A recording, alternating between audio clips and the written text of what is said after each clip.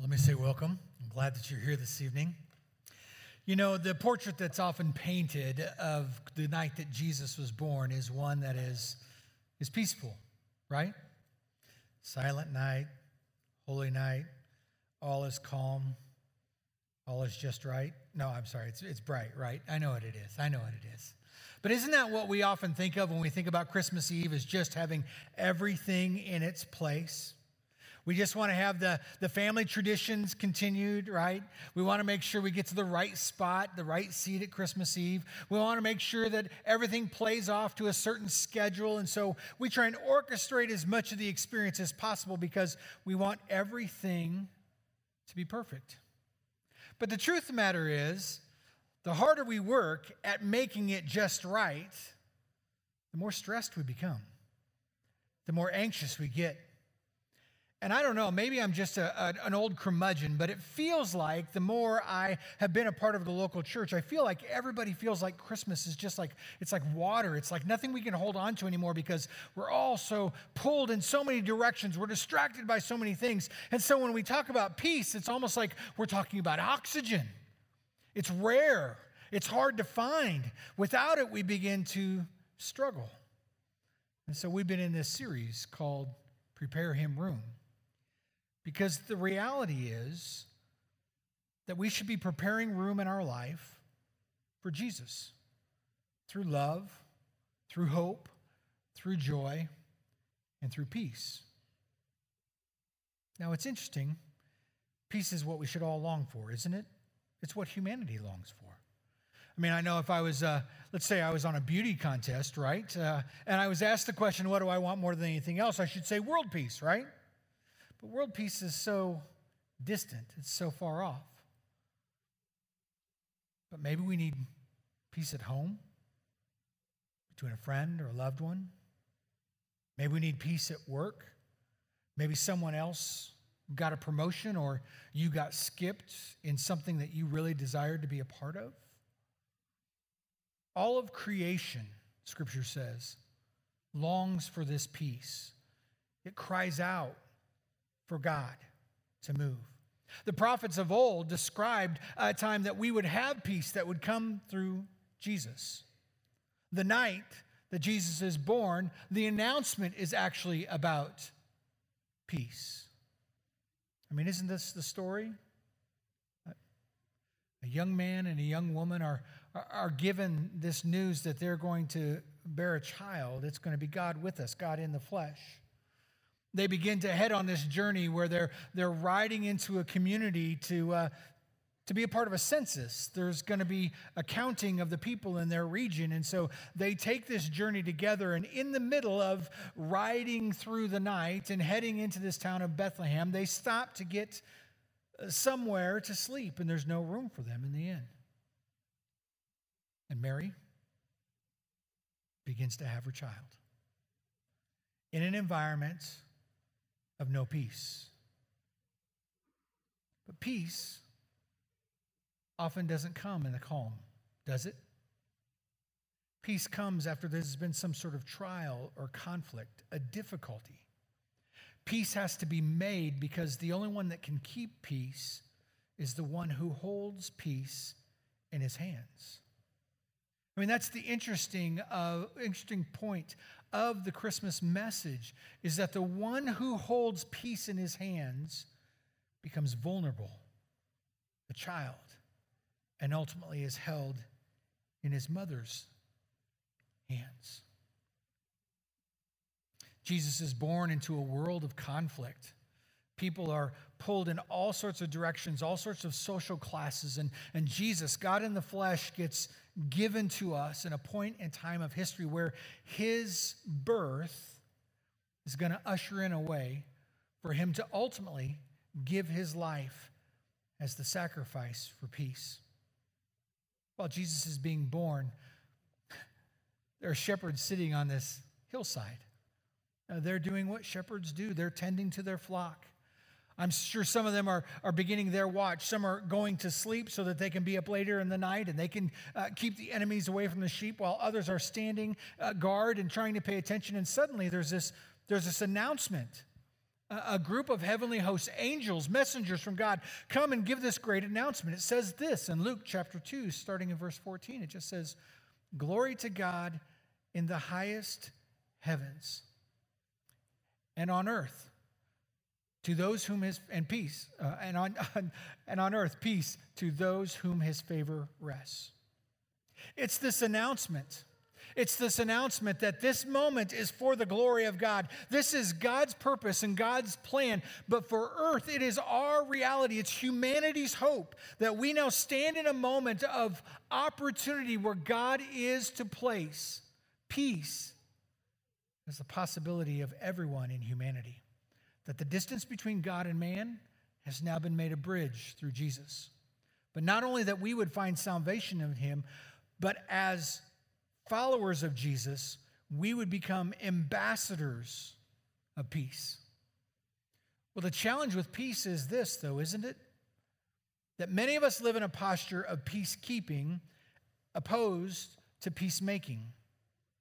Like a baby that has fallen asleep in our house, we want to make sure that no door is slammed, that nobody raises their voice, nobody changes anything, because this is the one moment of peace, right? We can't keep peace. We're not called to keep peace. We're called to make peace. And it shouldn't surprise us, because Jesus later, when he's teaching, he teaches to a large crowd and he says, you know what? Blessed are those, happy are those, content are those who are peacemakers, because they are the children of God. Meaning this is their identity. This is what our family does. This is who we are. As people who follow after Jesus, we are people who lead in peacemaking, bringing peace to others. One of the writers of the New Testament says in Romans chapter 12, he talks about this new way of living that only comes through following after God and surrendering your life before Jesus. He says, this is your daily act of worship. This is how you're going to live your life, that we should live in love. And when we live in a sincere and authentic love before people, we begin to embrace people as they are and bring opportunity for reconciliation to happen. But the writer says this, verse 18. But as far as it be with you, be at peace with everyone. It's almost like he says, hey, let's be honest. We are all called to bring peace to the world that we're a part of, but not everyone is going to embrace it. Not everyone is going to respond towards reconciliation. Not everyone's going to desire restoration. But as it be for you, if you have surrendered your life before God, you have a relationship with Jesus, you've experienced the peace that came through the death, the burial, and resurrection of Jesus Christ, you've accepted his forgiveness, you live this new life of Christ, as far as it is with you, you be a peacemaker. Just know that not everybody is going to receive it. Just know not everybody is going to respond to it. But don't you dare ignore the opportunity to bring peace to the world that you're a part of.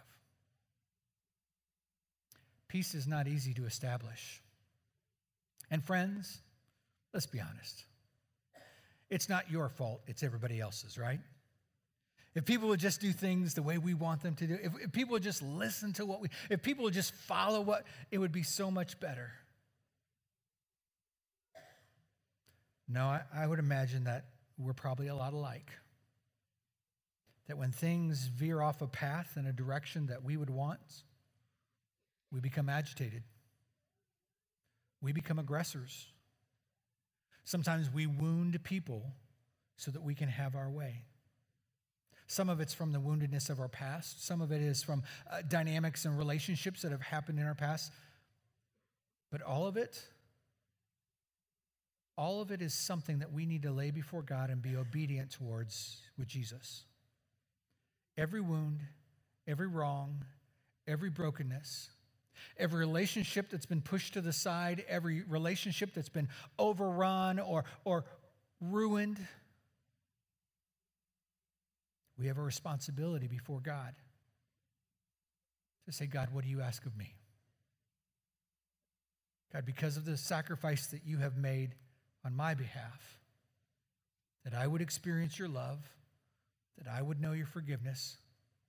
God, what do you require of me? This has been a journey that I've been on for a while in my time here at First. Last year at Christmas Eve, I didn't get to do this. I didn't get to preach, and it was disappointing, but it was a gift of a sabbatical for me to pause and to relook at my life in a lot of different ways. And over the last year, there's been a lot of changes, but I could not be more grateful for the eldership that have had an honest, accountable conversation, a challenge for me to grow and continue to become the man that God wants me to be able to ask difficult questions and be stretched in different ways. And so 2019 has actually brought in a whole host of opportunities and dreams and nuances, and the church seems to be just growing in different ways. That's all because of God and the leaders and the staff that have surrendered their lives to serve for God's glory here. And I'm fortunate to be a part of that. About 6 weeks ago, I had a conversation with a friend because I have some broken relationships. I have a lot of broken relationships. And it's been something that has really bothered me because I just don't know how to get back in front of it. I just don't know how to begin the conversation because, I'll be honest with you, some of the relationships are just to the point that sometimes it's just easier to move on and act like it didn't happen. Or maybe it's easier just to keep trucking forward and just hoping that everything else will change. But in a conversation with my friend, he began to just challenge me about this. What does it look like to reconcile? And so I said, I don't know. Why don't you tell me? Because I'd been praying about some stuff, and I just wasn't sure how I was going to address it. But he said, I want to encourage you to begin to write pen to paper. I want you to begin to put it down and figure out about maybe a letter and some people that you would love to send just a letter to, and put it in a Christmas card that just encourages the peace of Christ in this time of season. I didn't tell him before this, but that's what I had been praying about. So for the last 6 weeks, before my wife, before our elders, before some friends, I've just kind of said, you know what, there are some things that I can change about my past. There are some relationships that I would like to correct. And I mailed the letters yesterday.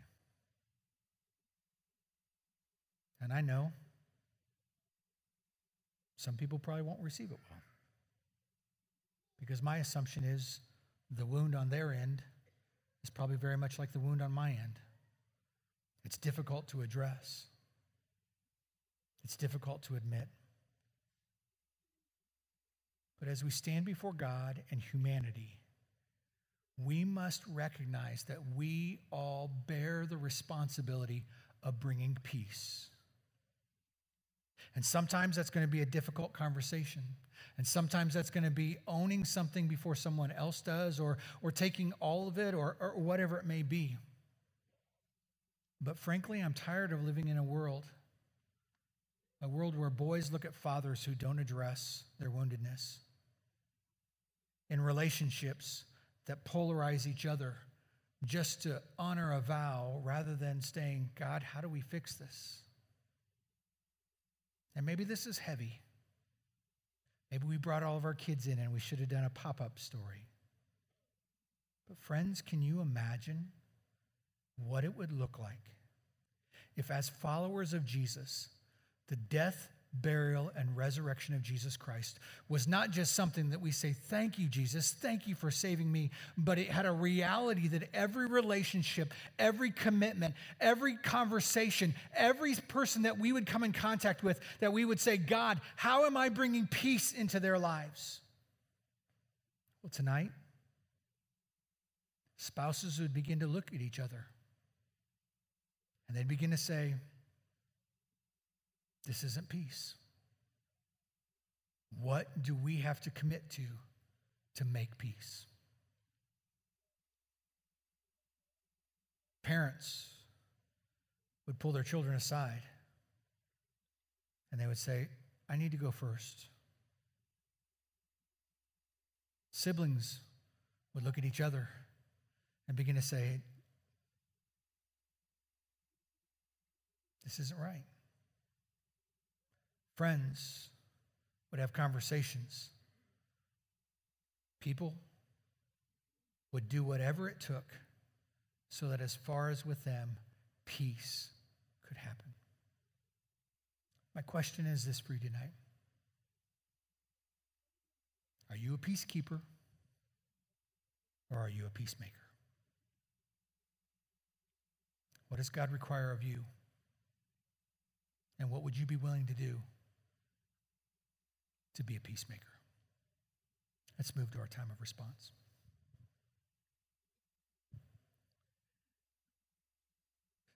Every Sunday, we stop to pause to talk about action steps that we should take at this point. How would we respond to what God has said? And it would be remiss of me not to talk for a moment to say there are probably some of us that are here for the sake of family or for the sake of friends, and we have no relationship with God. And I want to challenge you tonight. I want to challenge you tonight to ask, what would it look like for you to experience peace with God? Or maybe you have questions. Maybe it's something you've never really talked about. And we have a connection card in front of you. It's in the seat back in front of you, and you can fill that out. Write your question or whatever. Give us your information. As a church, we'll follow up with you. We'll continue this conversation and this journey. But for many of us in this room who have a relationship with Jesus Christ, Christmas Eve is a great night to celebrate the Prince of Peace, who on our behalf gave his life, died a bloody and graphic death on a cross so that the distance between God and man could be bridged. And then the wholeness that we would have in a relationship with God, we would begin to engage the relationships around us and make peace. In just a moment, we're going to begin to sing. And some of the people will begin to get up out of their seats. If you're new with us, this might be kind of weird. But we use this time to actually move because we think the movement partly makes this memorable. There are multiple stations around the room, and at the front there are these benches. Some will come to pray for a moment. Many of us will go to the 6 tables around the room where there is bread and there is juice, and it reminds us that this is Jesus' body broken for us. He took the bread on the night that he was betrayed. He said, "This is my body broken for you." He took the cup. He took the wine and said, "This is my blood poured out for you." And it was a foreshadowing of his broken body and his shed blood, that he became the sacrifice for all of humanity. It's an open invitation to anyone who has a relationship with Jesus Christ to, at your leisure, come, eat the bread, then drink the juice, and put the cup in the container in the middle.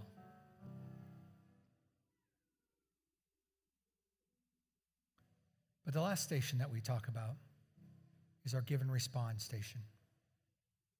And as a church, we've been seeking God about how we might be ambassadors to be able to extend ministry into our community, whether it's to work with college-age ministry and to plant a campus or plant a church on campus in 2020.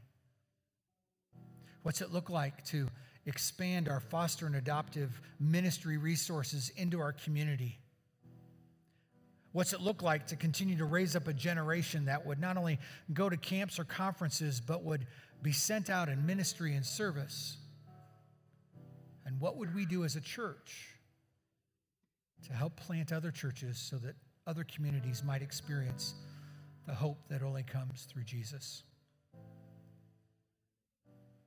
The challenge in that is that we are asking every household to pray about and consider what it looks like to give a gift to Jesus this year through the local church. There's an envelope in the seat back in front of you that you can use. Fill it out. Turn it in. And many of us like to use our phones. We have an app, GYVE. It's the Give app. And you choose this location, First Christian Champaign, choose the Christmas offering, and determine what you'll give. But it was Jesus who said these words about giving presents. It is better to give than to receive. As a parent, I now get that. There's nothing like giving somebody something that gives them joy and hope and peace. As Christ followers, why would we make church or faith or our relationship with Jesus about us? Why wouldn't we surrender every area of our life to God so that the world might know his peace? I'm going to ask you to stand now. Aaron's going to begin to sing, and at your leisure, when you're ready, some will come to pray. Many will go to take communion. And many of us will give. After you respond at the stations, come back to your seats, stand, continue to sing, and we'll finish our night of worship in a time of candlelight. Let's respond.